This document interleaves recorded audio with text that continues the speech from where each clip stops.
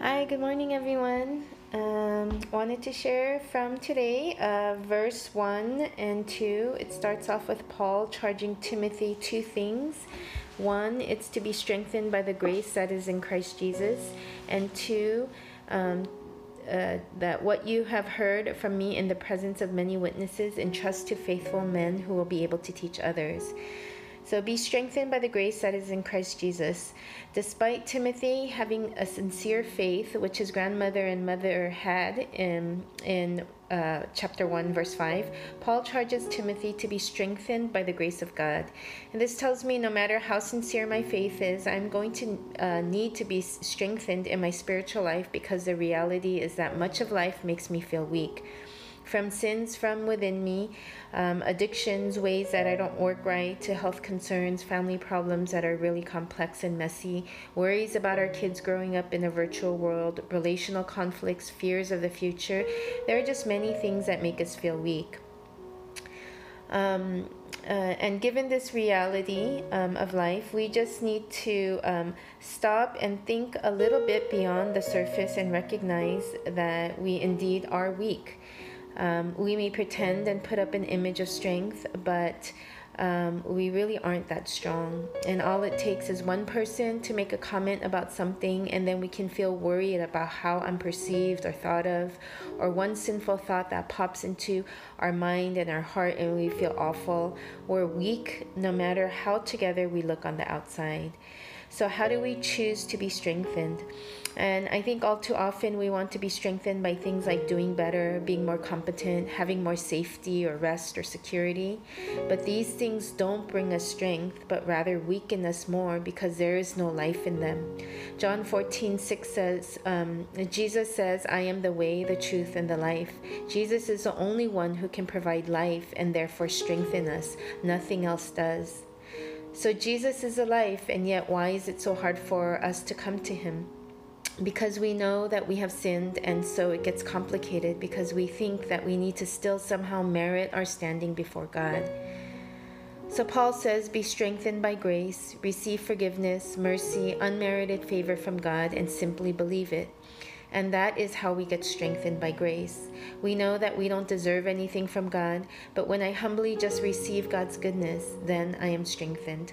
I know I didn't earn it, nor do I need to work at it to keep it, but it's something freely given to me, and that's when I feel strengthened. So that is what Paul is telling Timothy to keep doing. You are going to feel weak, and the way you'll be strengthened is by receiving from God his grace. Verse 2, this describes 4 generations of people that get connected together by the gospel, and it goes from Paul to Timothy, to the one that Timothy will teach, and to the one that that teacher teaches, and so on. And so Christianity is generational in that way. I mean, the teaching that goes from one person on to the next until everyone comes to know him. And if I see things that way, then one person that I reach out to can be that apple seed through which another tree full of apples can come out. And I'm referring to, the sharing of the gospel being passed on from one to many. And so in that way, if we think like that, I'm not only reaching out to one person, but to a whole group of people if I can see it with eyes of faith. In the other part of verse 2, we ought to be faithful ones, as we've been entrusted with the precious gospel. And so what does it mean to be faithful? One person defined it as to be reliable, steadfast, and unwavering. And so with the gospel we've received, be faithful with it. Get personally deeper in studying God's word so that it can lead to a transforming of our minds and how we think about our lives and our world. Then we can teach others, not just knowledge or information, but as a personal testimony that God's word is indeed true, as it has worked itself out in each one of us. Being faithful involves not being ashamed of God or hiding his word under a lamp, but to share it with others. And there's so much more that could be said about being this kind of faithful man.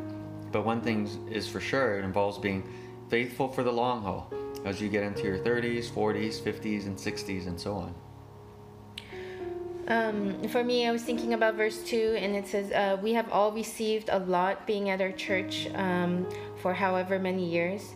The years of DT that we've done, what we've been taught, the Bible studies, MBSs. We've been taught how to cook, how to notice someone else's need, how to share the gospel in Korean, Mandarin, Vietnamese, how to defend our faith, the kind of apologetics training we've had access to, how so many people can give special talks, and all the Course 101 trainings we've given, and the list goes on. So we have a lot, and we must have this sense of duty to teach others, whether it's our children, the youth, international students, our younger brothers and sisters. Especially as we plant churches, this duty I hope we take to heart, whether we are part of the team that goes out or part of the team that stays.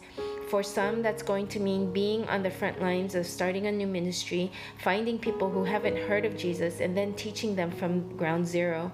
For those who are staying, to pass on to younger ones the years of learning what it means to create a community of love and all the tiny things that go into building that up, all the acts of self-denial that nobody sees to obey God. And these are the things that we are called to teach and pass on to the next generation. From verses 3 to 7, the remainder of this section describes pictures of Christian life, I think, in ways that we can understand. I mean, first part, as a good soldier, you wouldn't get entangled in civilian pursuits. And these are pursuits that can take your mind or alertness off of the spiritual battle that we're in. This description of getting entangled is like you can't get out of it easily. Like your life is so much wrapped up with this thing. And so, for example, not getting into something that our mind is thinking about that all the time, and it could be some kind of new interest or hobby because you have found some extra time during SIP. You're dabbling in something here and there, and soon enough you're putting too much money into that thing or spending way more time than what's appropriate, and that's going to entangle you and take away your spiritual alertness. Or there's other suffering and cost involved in taking a less paying job for the sake of the gospel. If your work starts to crowd out your heart to think about God, or starts to eat up more and more of your time so that you hardly have time to serve in ministry, that can be something that you get entangled with as part of civilian pursuits. And then verse 5, then the picture of an athlete here is one who doesn't win unless he follows the rules. And this relates to how we think for ourselves how Christian life is to be lived. It's not thoughts that are born out of a plain reading of Scripture, but because of what you prefer or what you're comfortable with. I know something is wrong. Yeah, this behavior is wrong, this thought is wrong, but God understands, so I'm just going to keep doing it. Or I don't need to keep up my spiritual disciplines, I'll be fine. That becomes just us making up rules for ourselves about Christian life.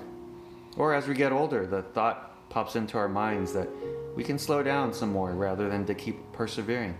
That's also not from Scripture. And then in verse 6, as we serve God, we should be like a farmer who is hardworking. Of course, there could be lazy farmers, but not for very long, because eventually there'd be no harvest. But in Christian life, it's possible to make it look like we are hardworking, but not for the long haul. We each have to come to a point where we embrace the reality that Christian life is going to be hard, because otherwise following God will feel too demanding. So from the get-go, we can see that Christian life involves a lot of hard work on shaping our character, hard work to die to our egos, hard work in loving and serving others. It's like a farmer who goes out day after day and doesn't see immediate fruit. But at the end of that labor, there is fruit. Fruit of maturity, fruit of being able to take on more, fruit of having more and more deeper relationships, and so forth.